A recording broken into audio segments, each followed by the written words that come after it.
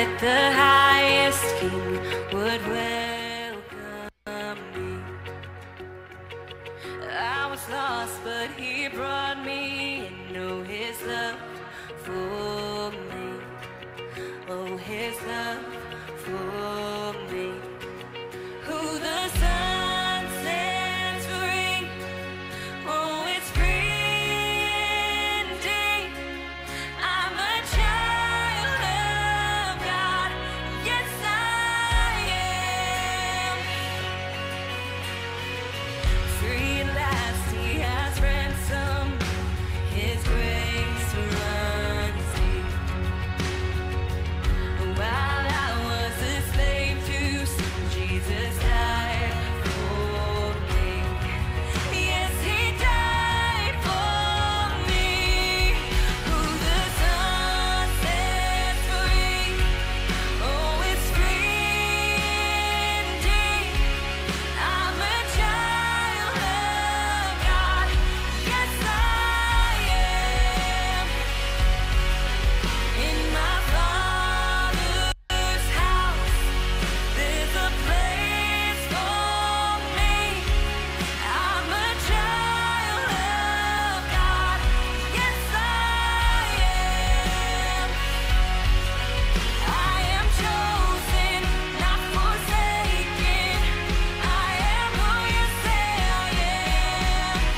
You are for me, not against me. I am who you say I am. I am chosen, not forsaken. I am who you say I am. You are for me, not against me. I am who you say I am. Oh, I am who you say I am. Who the Son sets free. Oh, it's free indeed. I'm a child of God. Yes, I am. In my Father's house, there's a place for me. I'm a child of God. Yes, I am. In my Father's house, there's a place for me. I'm a child of God. Yes, I am. I am chosen, not forsaken. I am who you say I am. You are for me, not against me. I am who you say I am. I am chosen, not forsaken. I am who you say I am. You are for me, not against me. I am who you say I am. Come on. I am chosen, not forsaken. I am who you say I am. You are for me, not against me. I am who you say I am. I am chosen, not forsaken. I am who you say I am. You are for me, not against me. I am who you say I am. Oh, I am who you say I am. Yes, I am who you say I am. Who the Son sets free. Oh, it's free indeed. I'm a child of God. Yes, I am. In my Father's house, there's a place for me. I'm a child of God. Yes, I am. Let's stand and let's worship the Lord here today.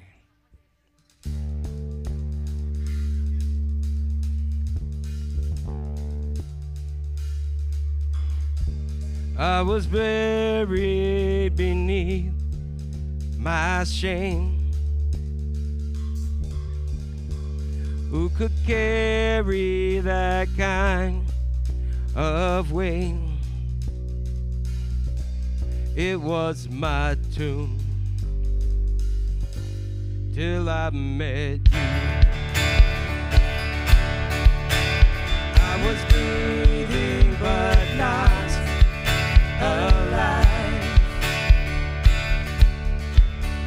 All my failures I tried to hide. It was my tomb till I met you. When you called my name and I ran out of that grave, out of the darkness into your glorious day. You called my name and I ran out of that grave, out of the darkness into your glorious day.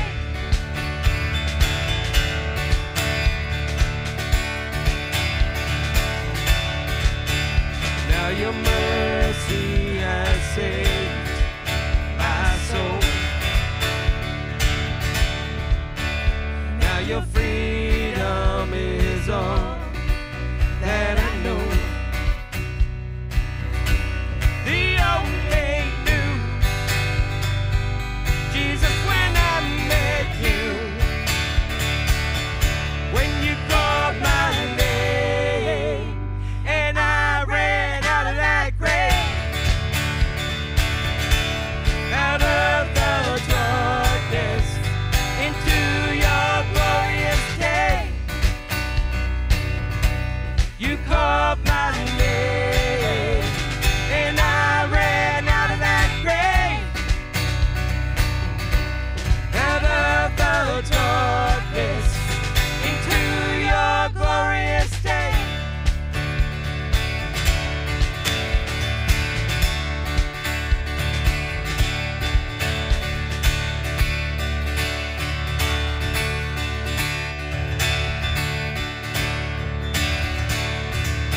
I needed rescue, my sin was heavy. The chains break at the weight of your glory. I needed shelter, I was an orphan. Now you call me a citizen of heaven.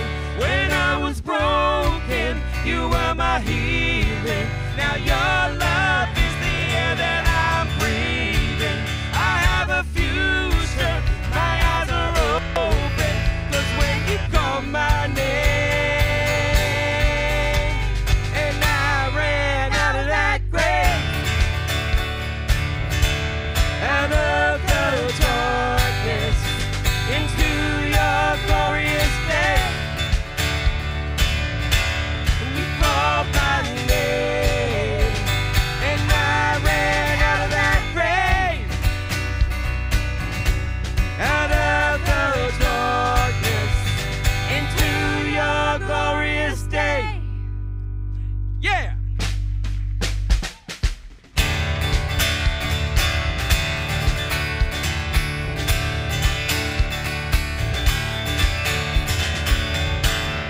All right. Thank you, Jesus.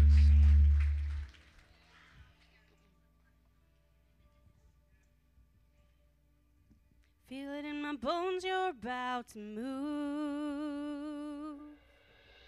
I feel it in the wind, you're about to ride in. Said that you would pour your spirit out. You said that you would fall on sons and daughters.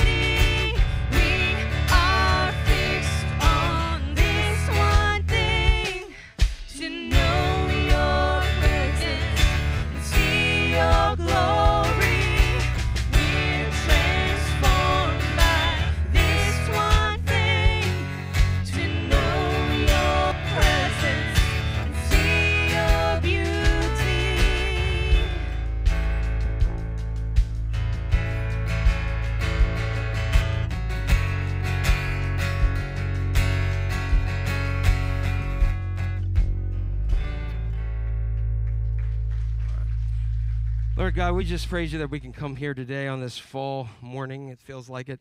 And God, we just pray that your Holy Spirit just reach out and just fill us to overflowing. That, God, that's what we want. We want to come in contact with your presence and see your glory. So, God, we are here to receive that. As now we're going to move to a time of communion. Maybe just be receptive of coming in contact with your presence again. And we'll give you praise in Jesus' name. Amen. I'm going to ask everyone if you have a seat. We're going to go ahead and take communion.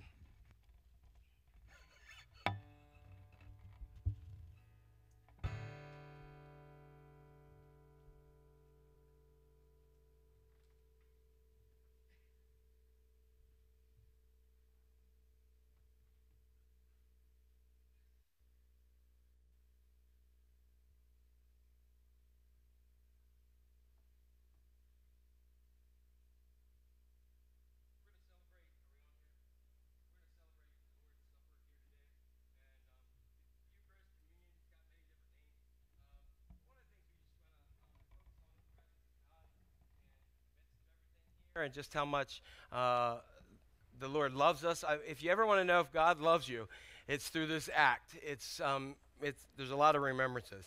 And so what we recognize is that there's that the night in which Jesus gave himself up for us, the night that Jesus said, okay, now's the time, right before he was getting ready to give up his life to suffer and die. He was in a Seder meal, as many had done for years, and he took the bread and he blessed it, following tradition for years and years and years that recognized Seder meal was from the time of Moses. It was looking back to how God redeemed and freed his people from Egypt. So he gave thanks to God and thank you. Blessed are you, Lord God, creator, ruler, sovereign of the universe, that gives us grain from the field that we may have bread to eat. He broke it, and in that section of the meal, there's a part called the Afikomen, which means I have come. And so Jesus was passing that around. It's a liturgy that these young Jewish men would have known for a long, long time. But as they were passing it around, Jesus went ahead and said, wait a second, this is my body which is broken for you. Take and eat this in remembrance of me. Likewise, after the supper was over, there was lots of different cups, but Jesus took one of the cups, and by it being at the time, at the end of the supper, many scholars believe it could have been the cup of redemption. And so he began to pass that around to his disciples again, after saying, blessed are you, Lord God, ruler, creator, sovereign of the universe, that gives us fruit of the vine that we have, they would have said, wine to drink. And so they began to pass it around once again, as I said, just as they had done for years upon years upon years. Anybody ever been part of a Seder meal? You do a lot of dipping and a lot of dunking, right? There's a lot of stuff going on. And at this point, they were doing it again. They passed it around. They said, oh, by the way, this is my blood, poured out for you and for many for the new covenant. Do this in remembrance of me. As I mentioned, we had done our last series about Jesus coming again, and there's been some really cool scholars that have looked at the whole Seder meal and Jesus doing this. And one of the things we recognize that in the marriage ceremony, that Jesus talks about the bridegroom coming for the bride. And there's some really cool things that are synonymous with that. But one of the cool things is when it's time for the engagement, they will go, and one of the things that they will do is the groom will go ahead and give a cup in the time of Galilee, give a cup to the bride. And if she takes it and drinks from that, it's a new covenant. It's a new relationship with the bride and the bridegroom. And what does she do? She gets ready and waits for that night, because they always would come in the middle of the night, and so she had to be ready when they would come, and they'd whisk her away, and the wedding would start. And the only person who knew when the wedding date was the groom's father. Isn't that cool? They understood, when Jesus was talking about these things, they understood how that comparison was there. For us, we recognize, when we take part in communion, we recognize a couple things. We look at what Jesus has done for us. So when we look back at the greatest gift of all, giving his life up for us, and reconnecting us when we had fallen away through sin, and it had just gotten worse and worse and worse, God made a way through the sacrifice of his son Jesus upon the cross. Took our sins and made us clean if we accept his offer, his free offer of his life. It cost him his life. Then we also recognize what he's doing now. Anybody see Jesus doing anything for you in your life? Has he ever done anything for you in your life? All right? And then ultimately, we look for what he's going to do. And what we mean by that is not just tomorrow, not just the next day, but whenever day that the Lord says, hey, I'm returning. And we pray with all of Christendom over the years, come quickly, Lord Jesus, right? We come quickly. And if you see how the world's going, we want him to come even quicker today, am I right? And so we recognize that that through communion, there's a couple things. We got to deal with who Jesus is. Everybody has to deal with who Jesus is. Everybody has to say, who is Jesus to me? And so whether we do it now, I would suggest doing it now, rather than at the end of time when every knee bows and every tongue confesses that he is Lord. And it says, below the earth, on the earth, and above the earth. That means everything, everyone, everything is going to have to say, Jesus is Lord, and confess. I can't wait to see Satan say, Jesus is Lord. Can't you wait? I think that's awesome. But, so we need to deal with that. Who is Jesus to you? And then, anybody have any sin in your life? The answer to that is yes. All right, unless Jesus is here present, we're all going to say yes to that. And if you do, that's what Jesus came and did. And so that offer forgiveness, when you recognize that Jesus is not a liar, is not a lunatic, but is the Savior of the world, exactly as he says he is, then we can accept his gift, and then our sin is removed. Now, guess what? Tomorrow, maybe later today, maybe as soon as you leave church and somebody cuts you off on the road, you're going to sin again. And the thing is, God's grace is there for us as long as we're repentant. And the other thing is, do you have people in your life that you don't mesh with very well? The answer to that is yes, you do. All right. But we're to keep unity as much as we can. There's some people in life, I know you're like oil and water, right? And so you know what you do? You come to the point and say, Lord, help me see them as you do. Lord, I've forgiven all I can. You got to help my unforgiveness. And go with that. And that's what we need to consider. That's the rules for communion. That's all they are. We put a lot of other things, but that's our rules for communion. So, Lord, what we do is we ask that your Holy Spirit fall on these gifts, make them be for us the body and blood of Christ, that we may be for the world the body of Christ, redeemed and set apart by his precious blood. Lord, make us one with each other, just as the grain and the grapes were pressed out and became one together. May we, as your church, the body of Christ, be one body for this world that so needs to see the love of Christ. And so, God, we ask that you that we may be for the world the body of Christ, set apart by his precious blood. And Lord, as we are gathered here, we just ask for your presence to meet us in this act, that somehow your presence meets us, and we give you thanks for who you are. In Jesus' mighty name, amen. All right? So I'm going to serve the servers here. The body of our Lord, given for you. Mark, the body of Christ, broken and given for you. Rebecca, the body of Christ, broken and given for you. The body of Christ, Emily, broken and given for you. That's the body of Christ, broken and given for you. The body of Christ, broken and given for you. The body of Christ, broken and given for you.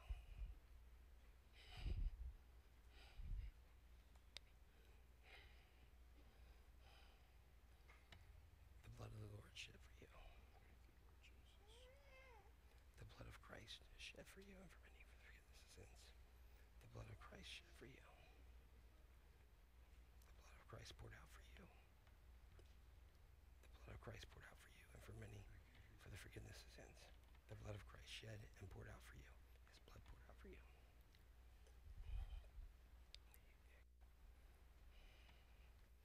There you go. We're going to take that over there. You guys can go with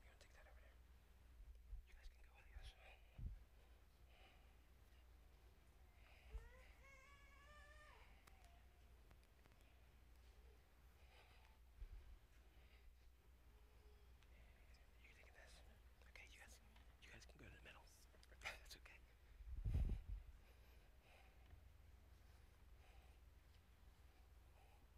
There you go. You guys can stay here. There you go.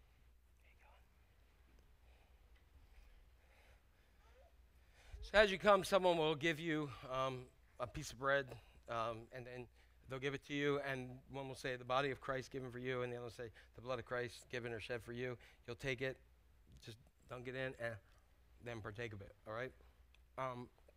The ushers are in the back. They're going to tell you how to come down. This side comes down, goes that way. This side comes down, goes that way, and that one comes down and goes around here. If you want to just get quiet and pray somewhere, you can move off to the side, and feel free to do that. Also recognizing that we have several other things that go on. We do want to keep in mind that some are still do not want to partake this way. We do have prepackaged that have a little cup that's already prepackaged that has a little wafer at the top, and If you don't have fingernails, God bless you. All right, but it is there, and you can take that yourself. And if you're over here, you can get in this line and come up and receive it here. We also have gluten-free, recognizing that people are there. Same thing. That's over on this side as well, if you have that. So just follow the instructions from the ushers. And I know we see some people. Don't use this as a time to say, hey, how you doing, all that kind of stuff. We're going to do that right afterwards. But most importantly, just use this time to focus on those things. Who Jesus is to you. Do you have like stuff in your life that you just want to repent of? And repent's a big word, and sin's a big word, a little big word. It just means missing the mark. And so if you just need the Lord's help to get you back on, just connect to him today. And who are those people that you want to connect to that maybe you don't, but you want to release that for the Lord, all right? So come, the table of the Lord.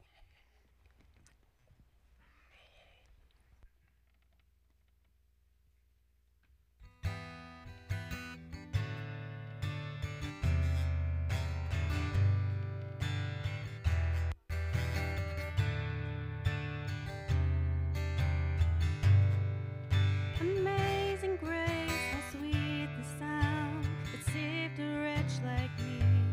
For I once was lost, but now I'm found. Was blind, but now I see. Hallelujah. Christ is risen from the grave. Hallelujah. Christ is risen from the grave.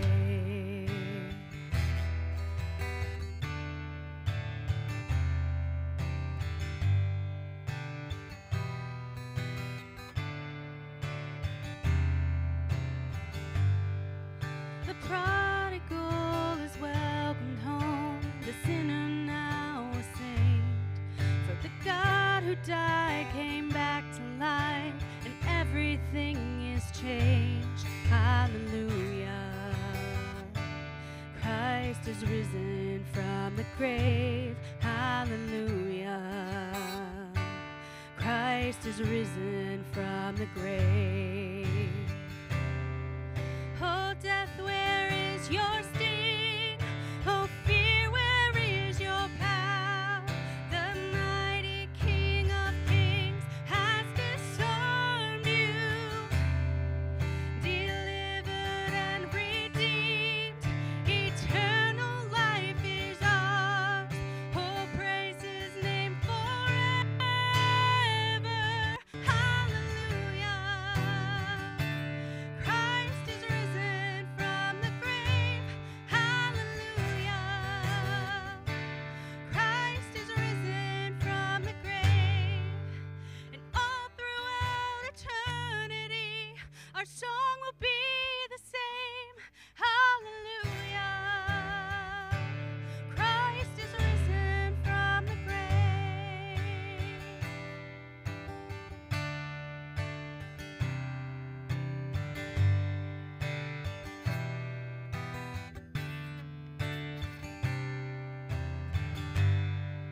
And on the day you call me in to heaven's sweet embrace, I'll see your scars, your open arms, the beauty of your face. Through tears of joy, I'll lift my voice in everlasting praise. Hallelujah. Christ is risen from the grave. Oh, death, where is your sting? Oh, fear, where is your power? The mighty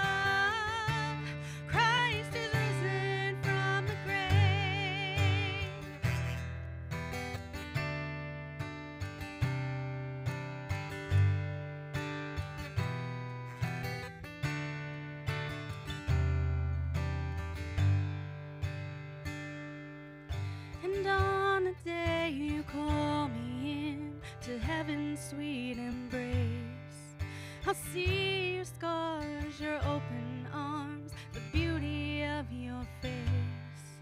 Through tears of joy, I'll lift my voice in everlasting praise. Hallelujah. Christ is risen from the grave.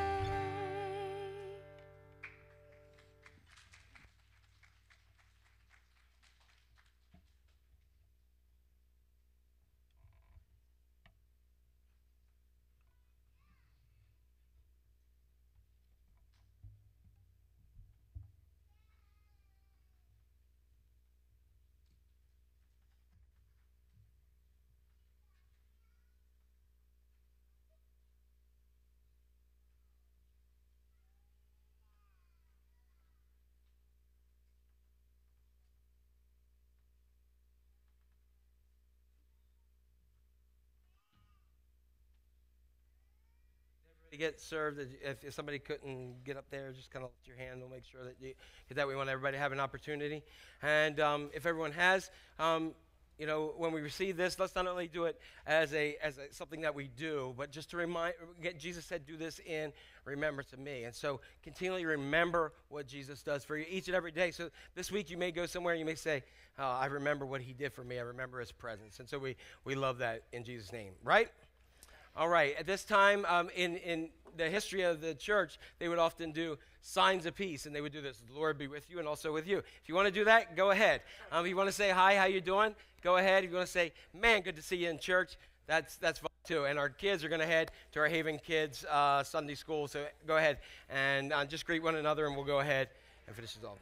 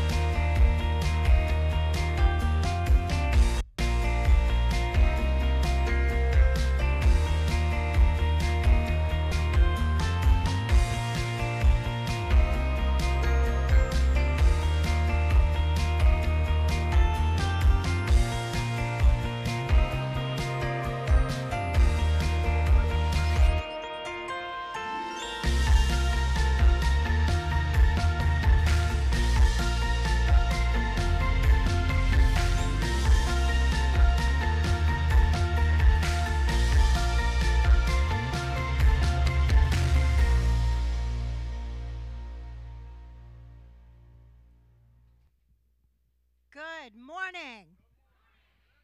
Now, was that not a long list of stuff to do? And if you all aren't in one of those groups, get in it because they're fun, okay? It's exciting. This church has a lot going on. first, I want to welcome visitors. See some old faces back today. Just really great to see you here. And some people celebrating birthdays that got surprised. I know I'm not allowed to do that, but you got surprised. It's all good. I do want to lift a few people up in prayer.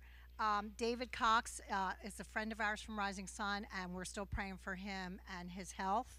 And Debbie Chadwick has asked for Eric Swanson. I did good, okay, because I left my notes at home, so you know how that goes.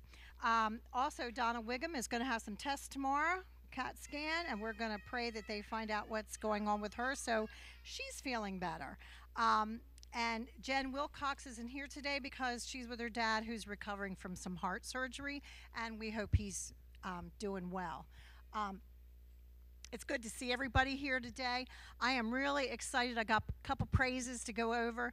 The women's conference, we are up to 52 women. It's going to be amazing. And we're going to ask for a little bit of muscle. If anybody's bored and can stay after church for a little while, we're going to be getting some big heavy tables to put in here, and we'll need some chairs to be moved. So if anybody can hang out for a little while, we'd really appreciate your muscles. And if not, you can just be the supervisor and tell everybody where to stick the chairs. But anyway, I didn't say that out loud, did I? Boxes are due. We are growing, growing, growing. And I've had a few people say they forgot them. So you know the rule. Bring them next Sunday or else I'm coming to your house. Okay? It's all good. These kids, just the excitement on their faces and the excitement. Our Sunday school is packing them this morning, so they'll be bringing in a whole gang of them in a little while. So it's amazing. And I hope I didn't forget anybody, but we're just going to go to God in prayer. Dear Heavenly Father, there's so much going on in our world today. Be with Israel. Watch over them. Be with all of those who are in fear that something could happen here. Guard our hearts. Guard our wisdom. Be with those who are healing from surgeries, mental illness, recovery, health issues. Be with those who are suffering from financial troubles. Guide them. Walk them through it. Jesus, whatever we came to you with this morning, we give it to you. We give it to you because you take it away. And you bring us salvation, you bring us peace, you bring us love. And one thing I just want to say, keep paying it forward.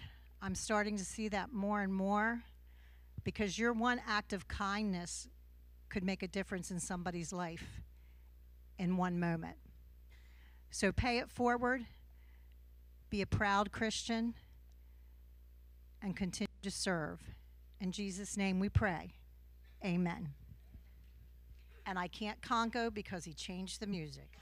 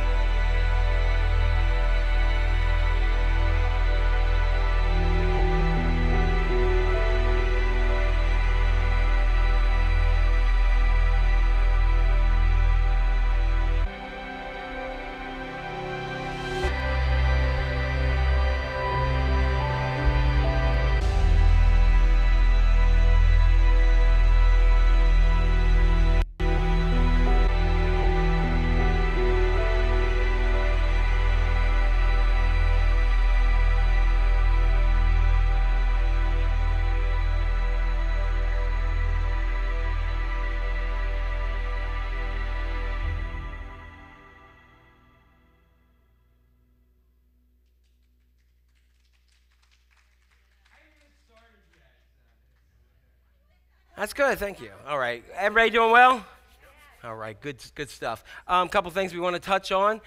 Tuesday night, beginning this week at 6:30, right, Ron? I think it's 6:30. We will be meeting here. We're going to do the Disciple 4. We're going to do a version of that. That's going to be condensed. It's going to be 23, 24 weeks.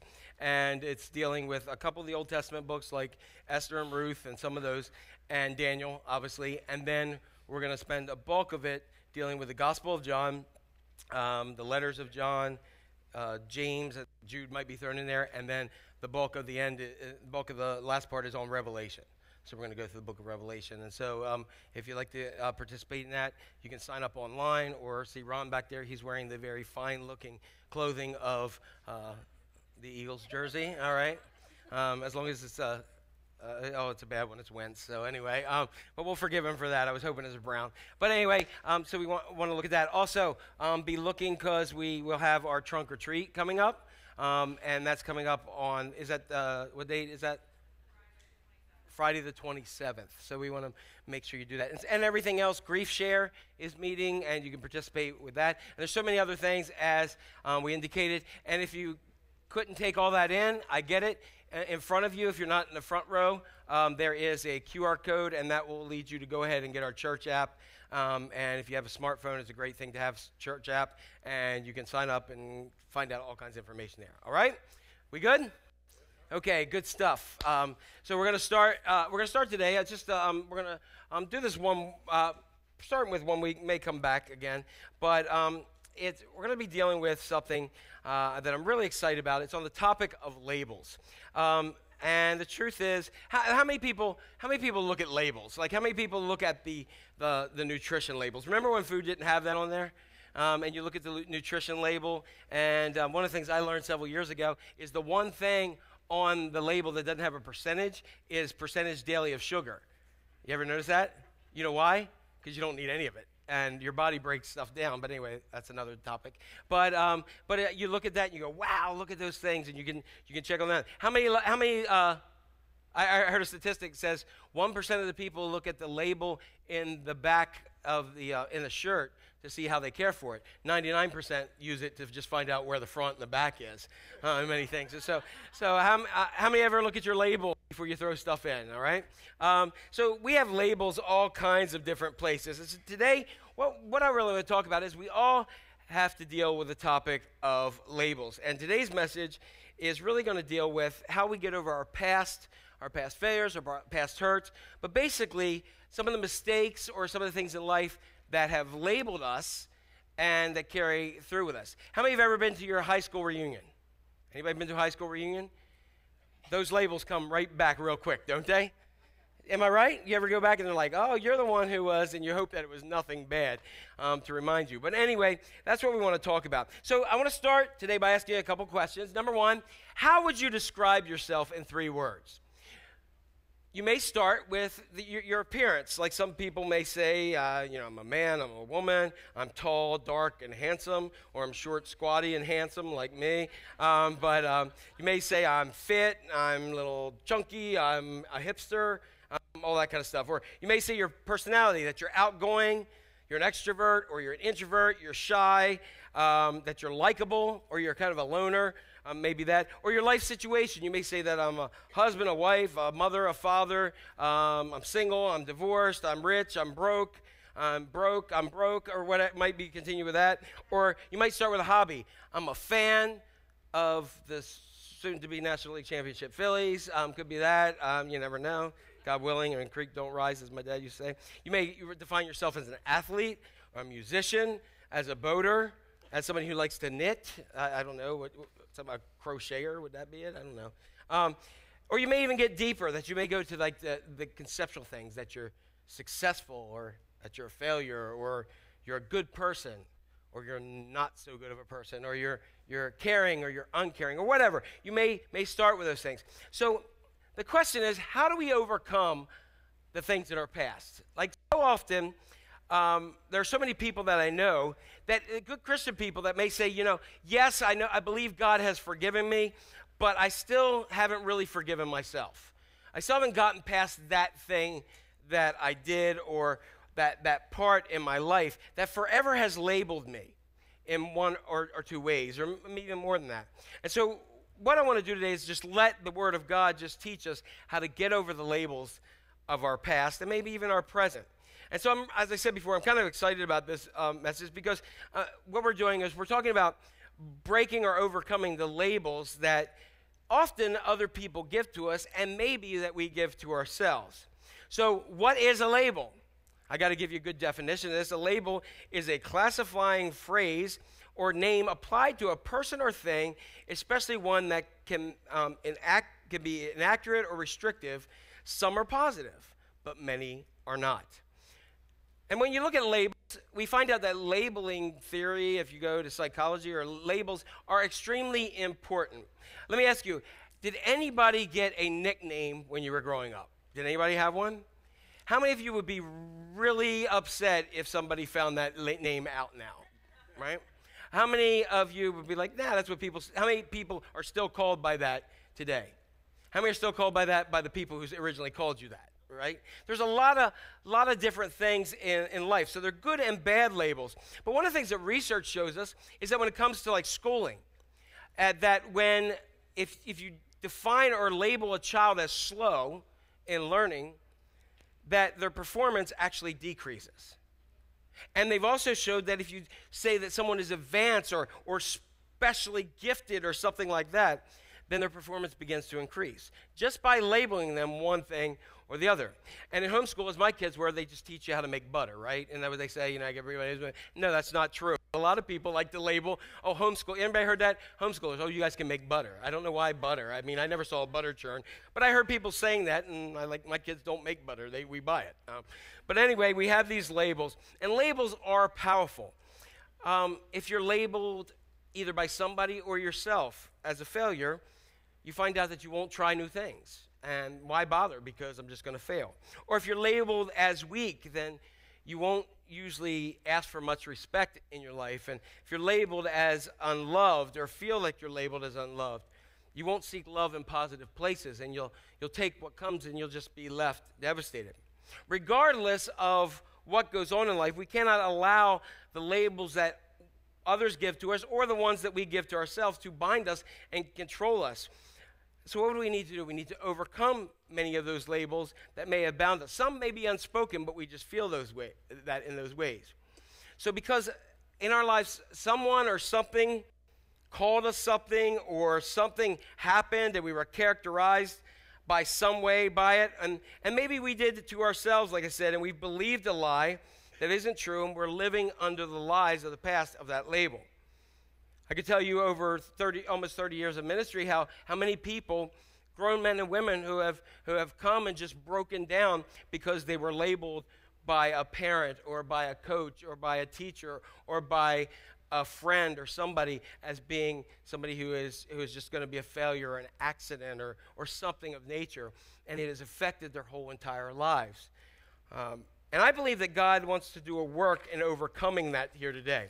And so I need your help for this first part. This first part, there's some famous people with labels, okay? And I want to share this with you. So I'm going to give you a well-known person and the label attached to them, and all these are a name and the, okay? You with me? And so I'm going to say the name and the, and you're going to do what? Give me the label. Shout out the label. Sound like a plan? All right, like for instance, help me out. Attila the? There you go. Oh, that's nice. You don't have to call me hon, but anyway. Conan the? Billy the? You guys are good. Alexander the? Ivan the? Buffy the? Somebody got, you guys got really excited about that one right there. Winnie the? You started with hun and you called me Pooh at the end. All right, so there we go. But I just wanted to make sure that 3-year-olds and people who could care less about stuff were connected. But all these different people or things have some label to them. And you guys know them by those names, right? You know exactly who they are. Like, you don't really know what Billy the Kid's real name is. Many of us, correct? Okay, there we go. We got somebody. What about Alexander? I mean, we just know him as that label that's given to him. And all those other kinds of things there. I don't know Buffy's last name, do you? Some people knows it. I don't know. You could tell me Smith, and I'd go for it. But anyway, so what about you? What about you now? What if I said, if someone was attributing you a label, what would they give to you? Like, for instance, Jack the, boom, not Ripper. Don't go there, all right? It goes there. But like, and so I decided to be brave, and I threw it out on Facebook, and then I took it down after a little while. But people were actually nice on social media. Do you believe that? Miracles never cease. One person said, Jack the Tender-Hearted. Oh, yeah, there we go. That's why he called me Hun. Jack the Brother from Another Mother. Then I got a Jack the Ripper, and Jack filling down in the crown and all that stuff. Jack the Incredible Friend. Jack the Inspiring. I kind of like that one. I might put that on my, I'm Jack the Inspiring. Yeah. But anyway, Jack the Teacher, Jack the Jock. Hey. Jack the Leader, Jack the Amazing and God-Sent Preacher. Now, that would go to my head if I really, took that label. Jack the Good Family Man, Jack of Hearts. I guess that means I care. Jack the Preacher, Jack the Passionate. Then some more Jack the Heart. Jack, a Great Man of God, Jack the Incredible Leader, Jack the Compassionate One, and a couple people, one person said, hey, I know your parents, you can do better than that. All right, so there was one who was asking those questions, and then one got into this whole deep philosophical thing, like, you should be asking not what you are, but what you want to be. And I'm like, okay, thanks, I'm doing this for a sermon, leave me alone, right? Jack the Annoyed, all right? So, but anyway, so, I mean, if you did that, and you have blanks there, okay, good, bad, and different. Go back in your history. Look at now. What would, if you put that out on your social media, or you put that out to people around you, what would they fill that in with? Ron the boom. What would they fill that in with? And I gave you space there, so that means you got to do it, all right? It's like homework. But I want you to really think about that, like what you would do. And as you're thinking about doing that, that little space right there, it might be that somebody called you, and I'll use my name, Jack the Doormat. All right, that you're always nice to people, but people are always just stepping over you and just taking advantage of you in life. Or some of you may be Jack the Lazy One, or Jack the Irresponsible One, or Jack the Hothead, or let's do somebody else, or I don't know, Mary Martha the Money Waster. I don't know. Could be Jackie the Party Girl, or Bill the Wild Guy, or I don't know, Tonto, the one who's never really going to settle down, or Jack the Average One, or Jack who's not great at anything, or Jack the Crazy, or Jack the Liar, or Jack the Damaged, or blank the Mean, or your name the Mouth, or your name the Emotionally Unstable, or your name the Boring, or your name the Useless, or your name the Mistake. There's a lot of different things that you can put in there, and I say that in many cases, you would probably put a more negative than anybody else in your own life. So just take a moment while you're doing that, and I want you to just listen to God's word, that whatever lens and whatever labels, and you may have several of them that you have on you, I want you to hear what God's word says about labels in your life. You may say, why are you talking about this? Because the longer we carry a label, the less it describes our past and the more it determines our future. So many people, like I've said, time after time, me included, because of something being labeled as a young child, carried that with me through years, and I never recognized it until much later in life.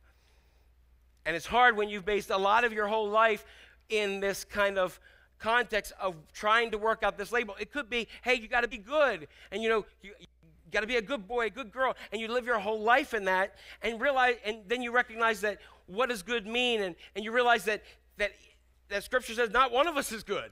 So how do you live that out in life? And then you recognize if I'm going to be good, then I'm always going to be a failure, and then you have this part of failure in your life, and you're struggling with these things, time and time and time and time, again and again and again. So when we have that, what is that? Some labels that we carry are positive: hard worker, talented, generous, giving, and loving. Some are not so positive. Some of the ones we said, but you may be unloving, a disappointment, a failure, a misfit, inadequate, unwanted, weak.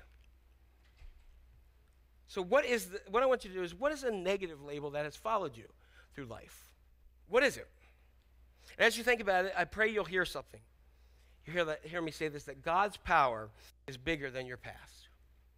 That God's truth is bigger than any current truth that you believe in your life.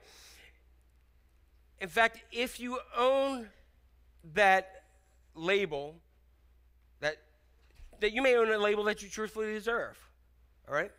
I could be Jack the arrogant or Jack the nasty at times. And I might own that. I might really own that. But here's the thing. In many ways it may be true about you, but just understand that what you are today does not have to be what you are tomorrow through God. And he's going to take the what is and make it no longer if we allow him through the power of Christ and break those labels. And here's how he's going to do it. This verse from 2 Corinthians, it says, and this is what we're basing this on. It says, if anyone, and anyone in Greek means anyone, just letting you know. But it means anyone. Doesn't matter what you've done, doesn't matter where you came from, doesn't matter who you are, doesn't matter who you're connected in. Anyone means anyone. And so if anyone belongs to Christ, in other words, you've accepted Jesus' gift of salvation, his work on the cross. You've accepted that, and you say, you are who you say you are. You are the Savior of the world. And I've missed the mark, and I want to follow you. If anyone belongs or is in Christ, they become a what? A new person. You guys said that really lame. They become a what? New person. A new person. And here's what's happened. So when you become something new, then you can't just keep being the old. And so it says, for if anyone belongs or is in Christ, they become a new creation. The old has gone. The old has? The old has gone. There we go. And a new life has begun. This is what Jesus talked about with Nicodemus about being born again. It means that the Spirit of God comes in, cleanses you from all that sin, and sends you in a new path. Now, what happens is sin still goes back to you. The things that caused the labels before still have a pull on my life, and I find myself back there. But I'm not bound by them. I'm freed by the blood of Jesus, by the cross of Christ. And so, as we look at this, the old needs to be gone.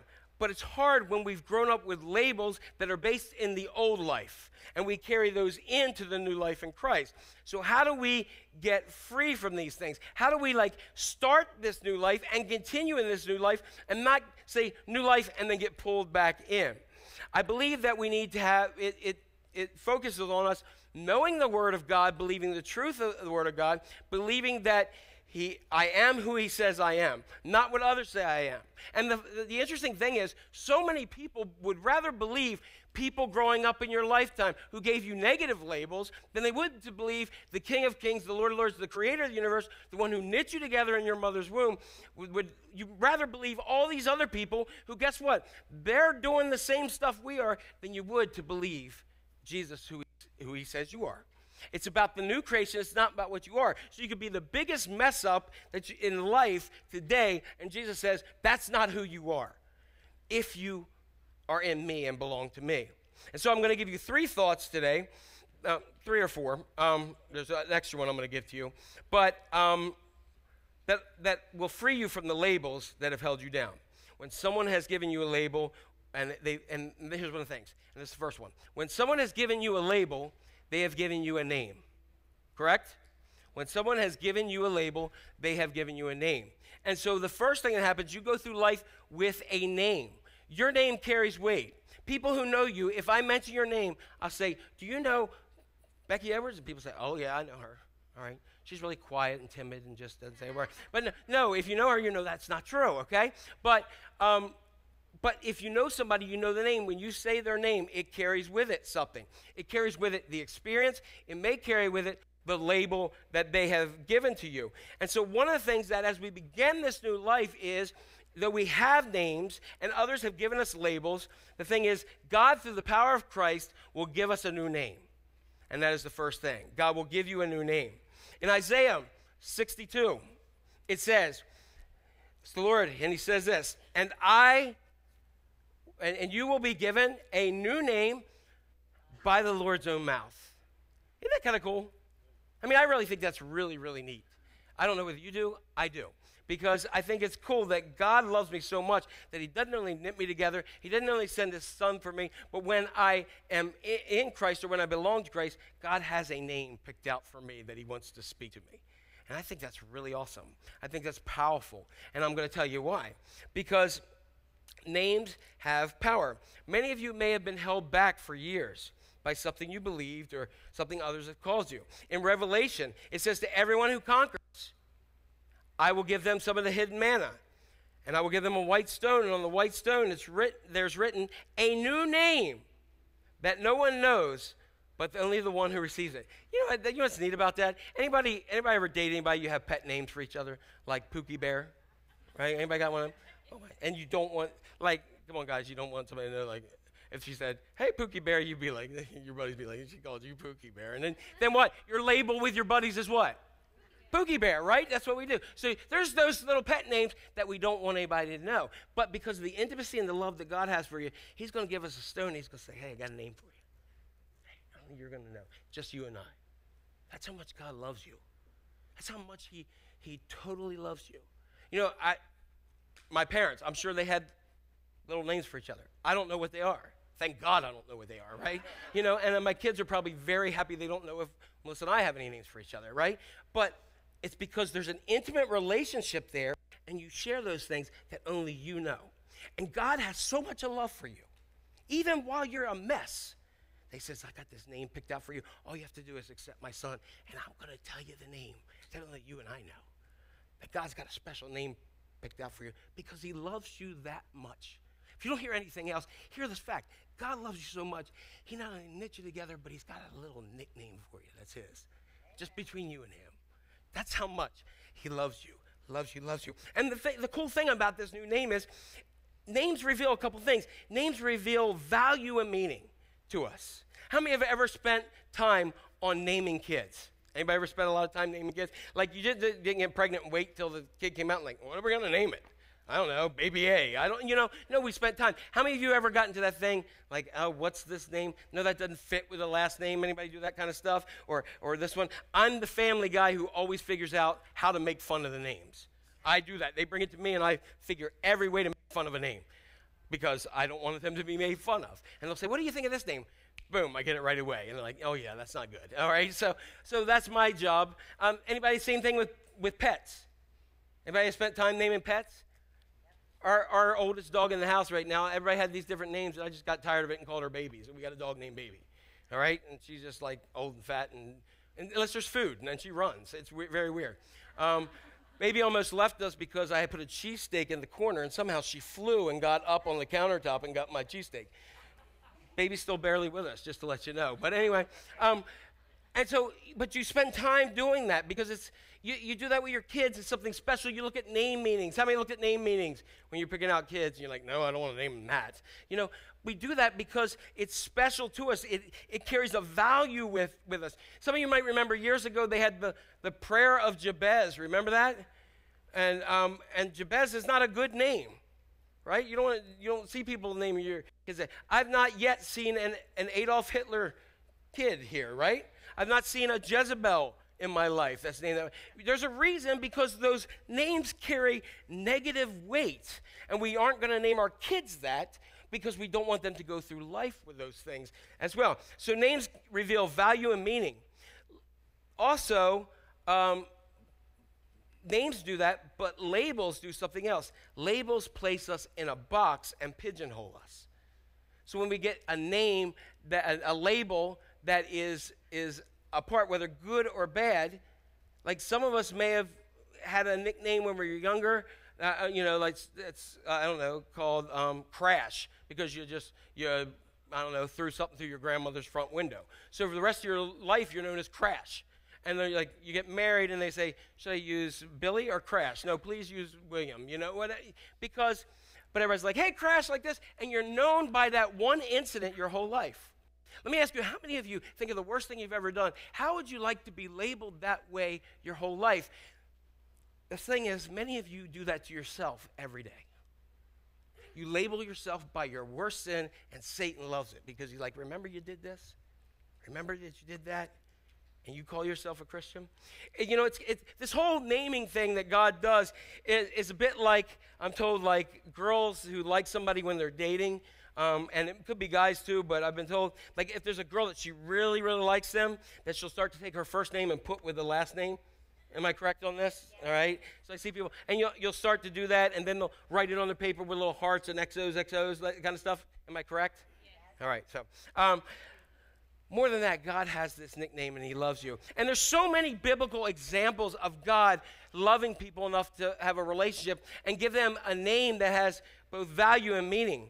And let's go old school. Let's go two people named Abram and Sarai, who were very advanced in age, and they wanted nothing more than to have children, but they couldn't. And God showed up and said to them, hey, you're going to have so many ancestors. Gave a promise. You're going to have so many ancestors. They're going to be more than the stars in the sky, and you're not going to even be able to count them all. And they said, yeah, right.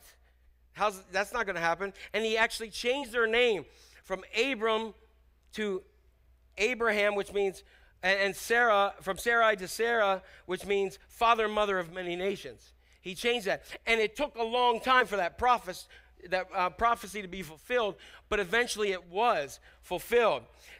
Jacob is a name, and it means swindler, trickster, supplanter, one who's always, he got that name because he was a twin. He was trying to supplant Esau, his older brother, and get out of the womb first. And God wrestled with him at one point. You know, Jacob was this tells you about Jacob's character in the Bible when he was coming back to his brother Esau because he ripped off everything from him. Took his birthright and took everything else. Took off, went to a country where relatives were, and then when it came time to get back close to his brother, he sent all his wives and children and everything else on the other side of the river, and he stayed on the other side waiting to see what would happen to his family. That's a really good guy, isn't it? He's like, I want to see if Esau does something with him, and then I'm going to get out of Dodge. No, he's not a good guy. He's just waiting. He's conniving. And the scripture tells us that an angel or the Lord showed up and wrestled with him till daybreak and wouldn't let him go. And so he gave him the name Israel, which means he wrestles with God. He wrestles with God and has prevailed. What about the guy who was kind of like a wimp in Judges 6? His name was Gideon. And that's why the people hand out the Bibles. That's who they're named for. He was hiding out from his enemies, just hiding out. And God sent an angel to the scaredy cat, and he said, the Lord be with you, mighty warrior, mighty man of valor. And here he is hiding away like, where nobody can see him. That's not my choice, correct? But God had so much fun with it. He said, I'm going to show you how much I see you as a mighty man of valor. Because what I'm going to do is you're going to start with all these, and I'm going to get rid of the ones that I don't like here. And, you think you're going to go into battle? I'm going to get rid of some more. I'm going to get rid of more. And I'm going to show you that you are a mighty man of valor. You are a great warrior under my calling. God will give you a new name so that what you've been labeled will not be any longer true. I've seen this in my own life in so many ways. For years, I might have thought, hey, you know what? I'm just an average student. And some of you may have said that. What do you mean you're an average student? Well, because somebody told you you're an average student, and you started to believe it. And then maybe one time you just got it. For me, I was an okay student. High school was easier than my 1.6 my first semester at West Virginia. I did much better. I got a 1.9 the second semester. I was really tearing it up, I was on academic probation, probably some of the most fun, sinful years of my life, but it wasn't good for my grades. And then I remember my grandmother bought this thing for me called Where There's a Will, There's an A, and I watched them. And then I ended up on Dean's List and all this other kind of stuff. It wasn't that I was dumber and all of a sudden I had a brain transplant and all of a sudden got smart. It was that I believed that I wasn't just average. I was going to be able to take on all the demands of schooling and to go ahead and do well. I had to believe it in myself, and I had to apply it in those areas. It's happened in other areas in my life where the same was true when I became a pastor. I even had somebody tell me, Reverend Cohen's your dad. I said, yeah, he is, isn't he? You can call me Jack. I didn't know how to relate to that. And then dealing with the insecurity of there's no way I can step into my dad's shoes. No way figuratively, but also because he had a real built-up shoe. I couldn't step in that either when he was alive. Story. And I talked about school, or what about becoming a father? Anybody remember becoming a parent for the first time? And you were like, what in the world is this? You know, like you're like just going crazy about it. You don't know what you expect. You don't know, and then all of a sudden pops out this light that they say, take them home. And they got like all kinds of bodily fluids coming out of every hole in their body. And you're like, what is this thing? And you love it so much. You love that baby so much. And it's never letting you sleep. And it's pooping on you and all kinds of other stuff. And you're like, oh, I love him. They're great and black. And you're like, they're awesome. But you have this incredible love. But you're figuring it out as you go along. Am I right? You can watch What to Expect while you're expecting. You read the book. You can watch the movie. And you still don't know what to expect when they get here. You figure it out. You hope. All right? And everybody's got opinions on what you should do. Am I correct? All right, figure it out yourself. Tell them they figured it out and you're still here, all right? And so you have this whole kind of thing, and it's hard to believe somebody calling me dad. Now I'm used to it. 5 of them. Yes, I'm used to it. I'm like, stop calling me dad. Leave me alone, right? You get to those points in life. But you've built up that thing not by yourself, but you have problems with that because you've never been there, and you're saying, I can't be as good a dad as my father. I can't be as good a mother as my mother. I can't possibly. And then, it was really weird becoming a grandparent. What does that mean? It means it's awesome, right? Anybody who's grandparents, it's the most awesome thing in the world. It's better than kids. I've heard people say that for years, and I was like, what does that mean? I'm like, oh, I get it, Like I can walk in, I can be so mad and angry, and she just smiles, and I'm like, yeah, what do you want? I'll buy you a horse, whatever. My kid's like, can I have $5 now? Get away from me, And so, I remember my grandparents wanting to give Jill and I money, and they would get in the car, and it's when we were down in Fredericksburg, and they'd hug us, and they'd say, stay here.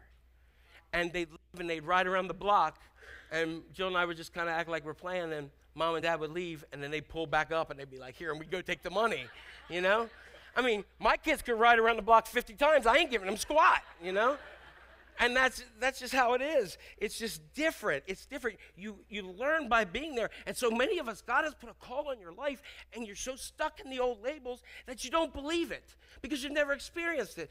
And you just need to get in Christ and let him figure it out. Let him figure it out. Because God is going to give you a new name, and you may feel unworthy of that. But just understand that God will help you grow in that. For some of you, God's going to give you the name Forgiven. You're forgiven, you may not feel in it, but you need to grow in that forgiveness. For others, God is going to give you the name Overcomer, and you may not feel it in life, but guess what? You're going to grow in it. Some of you may feel inadequate as a parent, and you don't feel like you're doing anything, or you feel like you're wrong, and you're wrong. God's going to grow you in that. You may feel that God may give you the title of spiritual leader, and you may say, not me.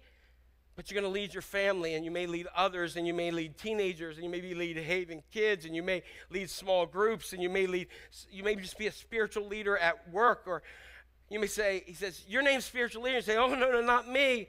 Not me, I don't feel it. And he says, don't worry, you're going to grow in it. Many of you have been labeled by so many things in the past, and just don't believe what other people say about you. Believe what God says about you. So number 1 is God will give you a new name. Number 2, God will give you a new purpose. With a new name comes a new purpose. God does this over and over again. There was a guy named Simon. He could have been labeled unpredictable, big mouth, not dependable, wishy-washy. And in Luke 5, Jesus meets Simon. And Simon's a fisherman. He said, hey, don't worry about this fishing thing. I know you're not good at it because every time in the scripture they don't catch anything without a miraculous help from Jesus. And he said, hey, you call yourself a fisherman, but guess what? You're not going to fish anymore for fish. You're going to fish for people. You're going to be a fisher of men and women. In other words, you're going to be a world changer. You're going to be an evangelist. You're going to have a new purpose, and you're going to do things that you never thought you could. And along with that new name came a new identity. And Jesus one time was sitting there talking to people and said, who do men say that I am? And he said, some say you're John the Baptist, some say you're Elijah, some say this. And he looked at Simon at this point and he said, Simon, who do you say I am? And Simon says, you're the Christ, the Son of the living God. And I love Jesus' response. He says, yeah, you're too dumb to come up with that your own. God told you that. Read the scripture. That's what he said. He said, this was revealed to you by God. You can't figure that out on yourself. And he said, and guess what? You're no longer Simon. But you are Peter, you are the rock, You are rocky, and upon this rock I'll build my church. And Peter said, woohoo, yeah, I'm rocky now, yeah. Hey, I'm rocky. And some of you may not know the story, and some of you do know the rest of the story. Was Peter always, from that point, the rock that God could build the church on? Ain't no way. He cursed and denied Jesus 3 times. And after the resurrection, Jesus graciously restored him back to saying, hey, do you love me? Do you love me? Do you love me? And he said, now I'm going to build my church upon you. And on the day of Pentecost, God chose Rocky to be the one that went out and began to preach the sermon. And if you ever look at the sermon, it does not sound like Simon Peter in the Gospels. You know what it sounds like? It sounds like Jesus himself, because the Spirit of God was now living in and through him. Simon Peter back then was not a rock you would want to build anything on. He was a rock that would sink to the bottom, remember? That's what he did in the Sea of Galilee. He sunk. But when the Spirit of God filled him, then he grew into becoming the rock that he could build his church on. The best news ever is that you can take whatever label that has been associated with your name and understand with the power of Christ, one of the greatest weaknesses of our past or present can become one of the greatest victories of our future. It could be for me, Jack the anxious, Jack the angry, Jack the insecure. And God did and does a work on my heart when I get to those old self areas. And sometimes one of my greatest weaknesses, God has used to become his greatest strength. I promise you, God wants to do the same thing for you. To not let the labels of the past or the present define you. You are not who others say you are. You're not the result of your past. So God's going to give you a new name. God's going to give you a new purpose. And God will give you a new future. Through the power of Christ, God's going to give you a new future. And I know so many people who are so pessimistic about their future. My life is not going anywhere. I'm never going to be happy. I'm always going to be alone. I'm always going to be miserable. I'm never going to get out of debt. I'm always going to battle with these headaches, backaches, this whatever, and on and on and on. Don't you dare insult God with faithfulness about your future. Why? Because here's what he says. He says, for I know. Everybody say, for I know. God says, for I know the plans I have for you, says the Lord. Plans for you to what? Prosper, and to not harm you. Plans to give you hope and a future. God himself says, hey, knock it off. I don't care how you feel. I don't care what the world looks like. Listen to me. I have plans for you. And it's plans to give you a future and one of hope. You may have been labeled that you're stuck with this miserable person in your life. That person's that you're always going to be nasty or nagging, and your kids are never going to grow up to do anything, and you're a failure there, and I'm always going to be in debt, and I'm always going to be an addict, and I just can't overcome it, and I'm just not this, and I'm just not that. But out of your greatest weakness, God can raise up the greatest strength. For years, you may have been labeled an addict. I'm telling you, God can help you overcome your addiction with others' help and give you a future of hope.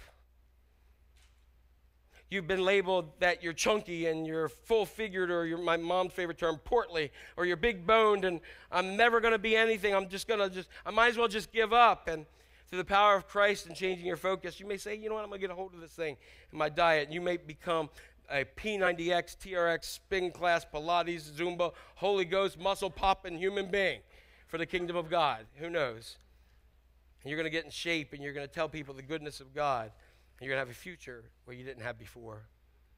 You may say, I'm always going to be a debt, and God may give you a burden for wise financial management, and you're going to become a fanatic about it, and you're going to love it so much you're going to get Dave Ramsey tattooed on your back, and you're going to be debt-free, and your future is going to look bright. Why? Because out of our weakness, the labels of our past and present, God raises up a strength and gives us hope and a future. David was just a shepherd boy, forgotten by his own dad. He was forgotten by his own dad in the field. Is that all the kids you got? Yeah, I think that's it. Oh, wait, there's David. Who's that, right? And he became known as a man after God's own heart and the king of Israel, and he had his own issues, but he still was a man after God's own heart. Thomas was the doubter, and Thomas was the most active evangelist of all the disciples, went further than any of them ever went. Gideon, we talked about him. Zacchaeus was known as a regional corrupt tax collector, and yet he was made new in Christ and became super generous, said, I'll give it all away to follow you. But the best biblical example in all the Bible is a woman who was labeled as one of the most worst labels that you could ever have. Her name is mentioned in the Bible 8 times. And 6 of those times, she's given this negative label. She was known as Rahab the prostitute, Rahab the harlot. Now, her label was true. That's who she was. And during that time of her life, there was the temple prostitute, which had a bit more respect, and there was the lower streetwalker kind, and the one that would be arrested on an episode of Cops, and she was that one. And almost every time you hear her, the label is Rahab the hooker, Rahab the call girl, Rahab the prostitute. You can only imagine what that would do to her heart and do to her emotionally, that she may have, as you yourself may have internalized the negative label over the years that has beat you down, dragged you down, discouraged you, made you feel useless, like you don't have a positive future. I can imagine she felt like used goods, worthless, that nobody would ever love her with her history, and how could I ever have a good marriage or a good relationship because I'm unclean, I'm filthy, I'm useless, and no one will ever love me, and forget having a relationship. And I bet God couldn't even love me. Well, if you know her story, it's a pretty powerful story through God overcoming labels. She started to hear about the God of Israel as Joshua and the Israelites were coming toward Jericho, and she started to be moved and perhaps began to wonder about this God. And there's a beautiful verse that says her heart melted as she heard the stories about God. Some of you today are just like that you've been dealing with this label, and you're just going through life, and you're just taking it and just existing. And I hope that today you won't hear the labels, but you hear God's word, and your heart will melt. And it's melting about the goodness and the love and the hope and the power of our God. And Rahab had 2 spies from Israel that came to her place, and she did something that was really amazing. She risked her life. She could have been killed for hiding the spies, and Rahab, the harlot, the hooker, the prostitute, became in many ways not just the savior of her family, but all those around her. In a very risky and daring and life-threatening move, she believed that perhaps the God of Israel could be her God. And God did become her God. And her life was radically changed. And he gave her a new name, a new purpose, and by the grace of God, he gave her a future. You see, when she got to know God, she became a new person. I'm convinced in whatever way God did it, God gave her a new name and she knew it. Her life was transformed, she was forgiven, and her life, she recognized, was worth more than it ever has been. And she started living fully with a new name, and with that new name came a new purpose, and with a new purpose came a new future. And God did what nobody else thought. God brought her a God-fearing man named Salmon. She had a great marriage with this man, and nobody else, including Rahab, thought that was possible. Just like some of you may feel like, I'm never going to be fill in the blank. And when you get a little bit of hope, then you justify it because whatever. Or it may be, I'm always going to be this way and I can never because. And there's a label that follows you. And here's what God did through Rahab the prostitute, who married this God-fearing man. She had a son, and then had a grandson, and then had a great-grandson, and then had a great-great-grandson. And then she had a 5 times over great-great-great-great-great-grandson, whose name happened to be Jesus Christ. Rahab the prostitute is the great-great-great-great-great-grandmother of Jesus Christ, the Savior of the world. You think her label changed? You think when she walks in heaven, it ain't, there's Rahab the prostitute. No, it's, there's Grandma Rahab. Because she got connected and belonged to Jesus, and it changed her entire life. Get connected to the Lord and have your entire lives changed. In Philippians, how do we do that? Philippians, it says, forgetting what is behind and straining toward what is ahead, I press on. I press on. When you become a new creation, the old has to go behind and forgotten, and you have to press on. And somebody in your life is going to remind you of that label in the past, and you say, that's who I was, but that's not where I'm headed. That's not where I'm going. You see, I am a new creation in Christ. The old is gone. Oh, it can keep on coming up, and it can keep going here. But let me tell you, that weakness and that label that you want to give me is, I'm not going to deny it, but what I'm going to do, I'm going to embrace it and show you the goodness of God. And when we do that, what happens? I press on to the goal to win the prize for which God has called me heavenward in Christ Jesus. Let go of that stuff behind you. Let go of what you did or said or didn't do or didn't say. Let go of the failures that you had. Let go of what your ex said to you and instilled in you. Let go of the unfulfilled dreams. Let go of the pain and the suffering. Let it all go, because the last thing I want to share with you is a label may describe you, but your identity in Christ defines you. If you ask me, we live in a world that is focused way, way too much on labels. Labels that shift and move by feelings and attitudes and emotions or whatever. And instead of labels from ourselves and others and the world and everything else, things that we go after certain labels. I want to be this label. I want to be that label. I want to get this job and have that label. Instead of doing that, the only true identity we can ever have is the one when Jesus leans down and says, here's your name, honey. Here's the name I've got for you. And that's who you are. And until we ever get to that place, we are still Rahab the prostitute, one label after another. We're not to the place where God has us in all this. We need to let go and let Jesus define us. And then we can go and embrace what Galatians says.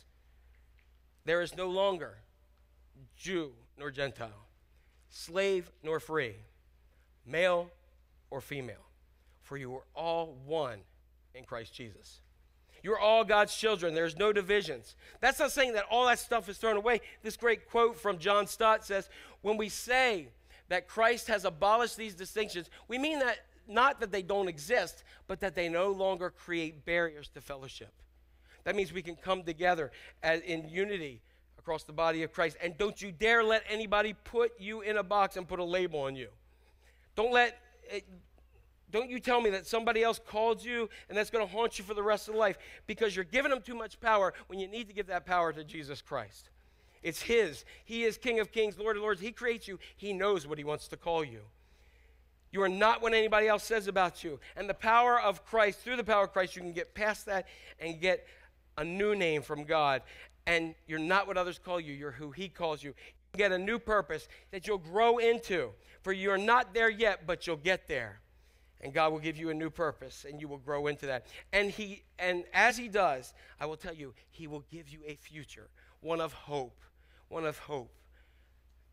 And the plans that he has for you are amazing. You can glorify him through your greatest weakness. God will raise up his greatest strength in you, and you will never be the same. The thing that held you back in the past are all broken in the name of Jesus.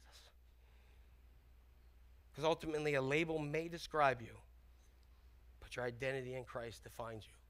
Be defined by him and not anybody else, and get rid of them labels. Amen? Amen. All right.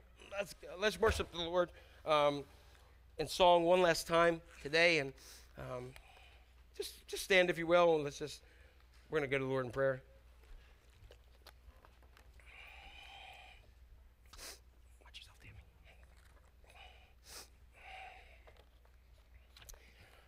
Again, we're going to, at this time, we also receive our offering. And again, I say because we want you to receive what God has for you. If you look at this as your church, I just thank you for the gifts. And also, we'll have our kids be coming in soon. They'll be bringing in the, that's it, the boxes, all right? The boxes for the kids and others. And again, if you want to connect and do that, please go ahead and still do so, as we'll really wrap it up fully next week. And so, but we do receive God's tithe and offerings, and so my thanks to everyone who does give a part of that. As you're visiting, we want you to really receive what God has for you, and like this is not for us to keep here. This is for us. I mean, yes, you use that for ministries here, but we want to follow the Lord. And one of the things I always love about this church is we are more than double giving. what goes out of a tithe. I mean, we double give that because we need to be in the world, and we have brothers and sisters in Haiti who are dealing with some very difficult things in the world, and so we just really want to. I just want to thank you and ask the Holy Spirit to just put His blessing upon this gifts, and just be there with us. So let's just bow our head now as we pray, and so I just want to say, Father, in the name of your Son Jesus, your risen Son Jesus, that I pray that your power, your presence, and your grace, that your mercy would just overwhelm us and overflow into our hearts. And as we're praying here at Haven or in Church Online, I know that there are many of you that there's a label that has held you back. And maybe it's not just a clear name. Maybe it's a mindset or a focus. Maybe others have put this on you, or maybe you've done it yourself. And I believe with all my heart that God wants to give you a new name, a new purpose, and a new future. So if those of you who are like that, if you just want to say to God that there's really something holding me back, I've been labeled, I've labeled myself, I've believed and lived under that label. But today I want to seek God for new direction. I want that future. I want that name. I want that purpose.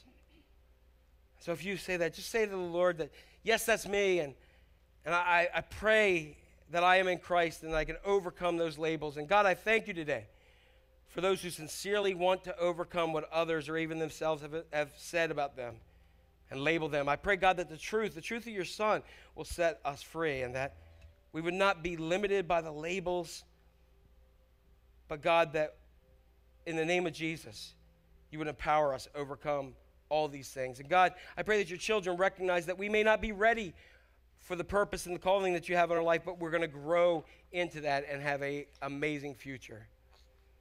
And yet there's others who are praying today that you may say, I don't like where my life is right now. And without Christ, honestly, you shouldn't like where your life is. Because we're all sinners and we're all bent to destruction. And you say, you know what, you may have said, I love to have a fresh start, a do-over. And so you can't do it on your own. You need Jesus. There are many of you who are brought here, that God brought you here just for this moment. That today is the day of your salvation. As you call on His name, your sins will be forgiven. You'll be filled with the Holy Spirit.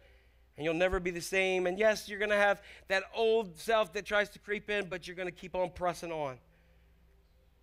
Today's your day. And if that's you, and you say, yeah, that's me, and I want to give my whole life to Jesus. I want to repent of my sin. And where I've missed the mark, and I want to call on Him. Jesus, save me, make me new. I give my life wholly and completely to you. If you say that, welcome to God's family. And everyone here today, we just pray, Heavenly Father, that you take all of our lives, you make us new. Jesus, save us from our sins. Get us on the path. Get us in that hope and the future that you have planned for us. Help us just to replace the labels. And I believe that you died for me and you rose again so that I can live for you. Fill me with your Spirit. Give me a new life. Revive my life. If I've already accepted you, but I haven't lived that out, God, I can't wait to hear my new name that just you and I know. I can't wait to see your purpose unfold. I can't wait to have the future that my identity is defined in you. I thank you for my new life in you. In Jesus' name, amen.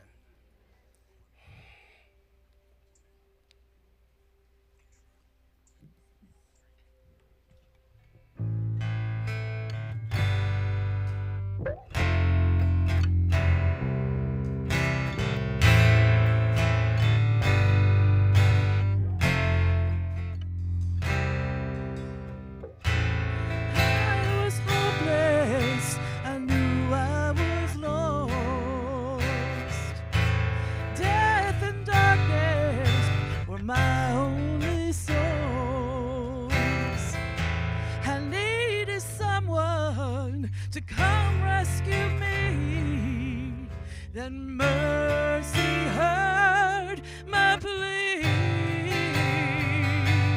Lord, you found me, you healed me, you called me from the grave, you gave me a real love. I thank you, Jesus, you washed my sins away,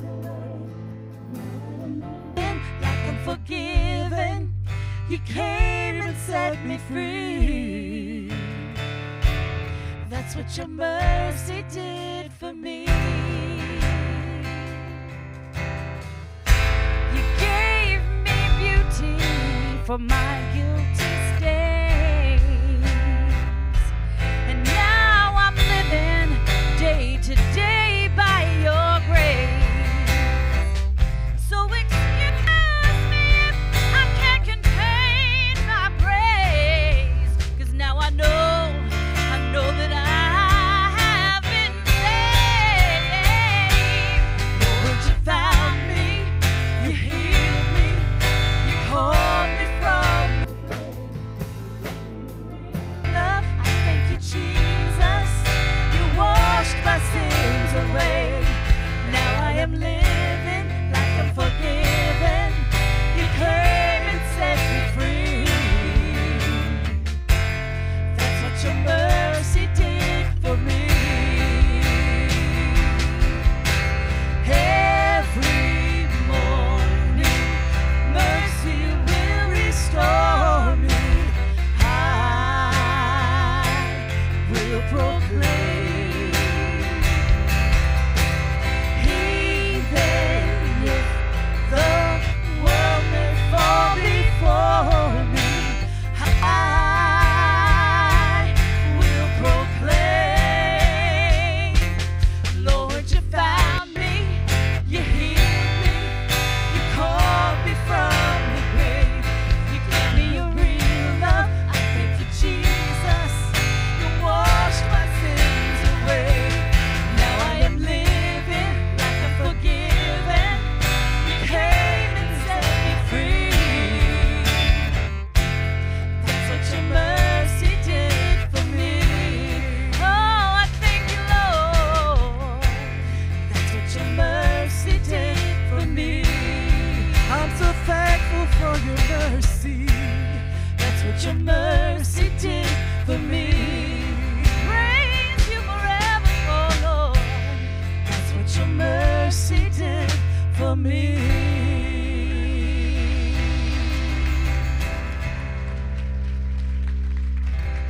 This is my sister, by the way. Yeah, this is Tammy. Tammy, Michelle, and I go way back, right? Yes. And they would make like a coffee commercial sound like you're at the feet of Jesus. Am I right? You know.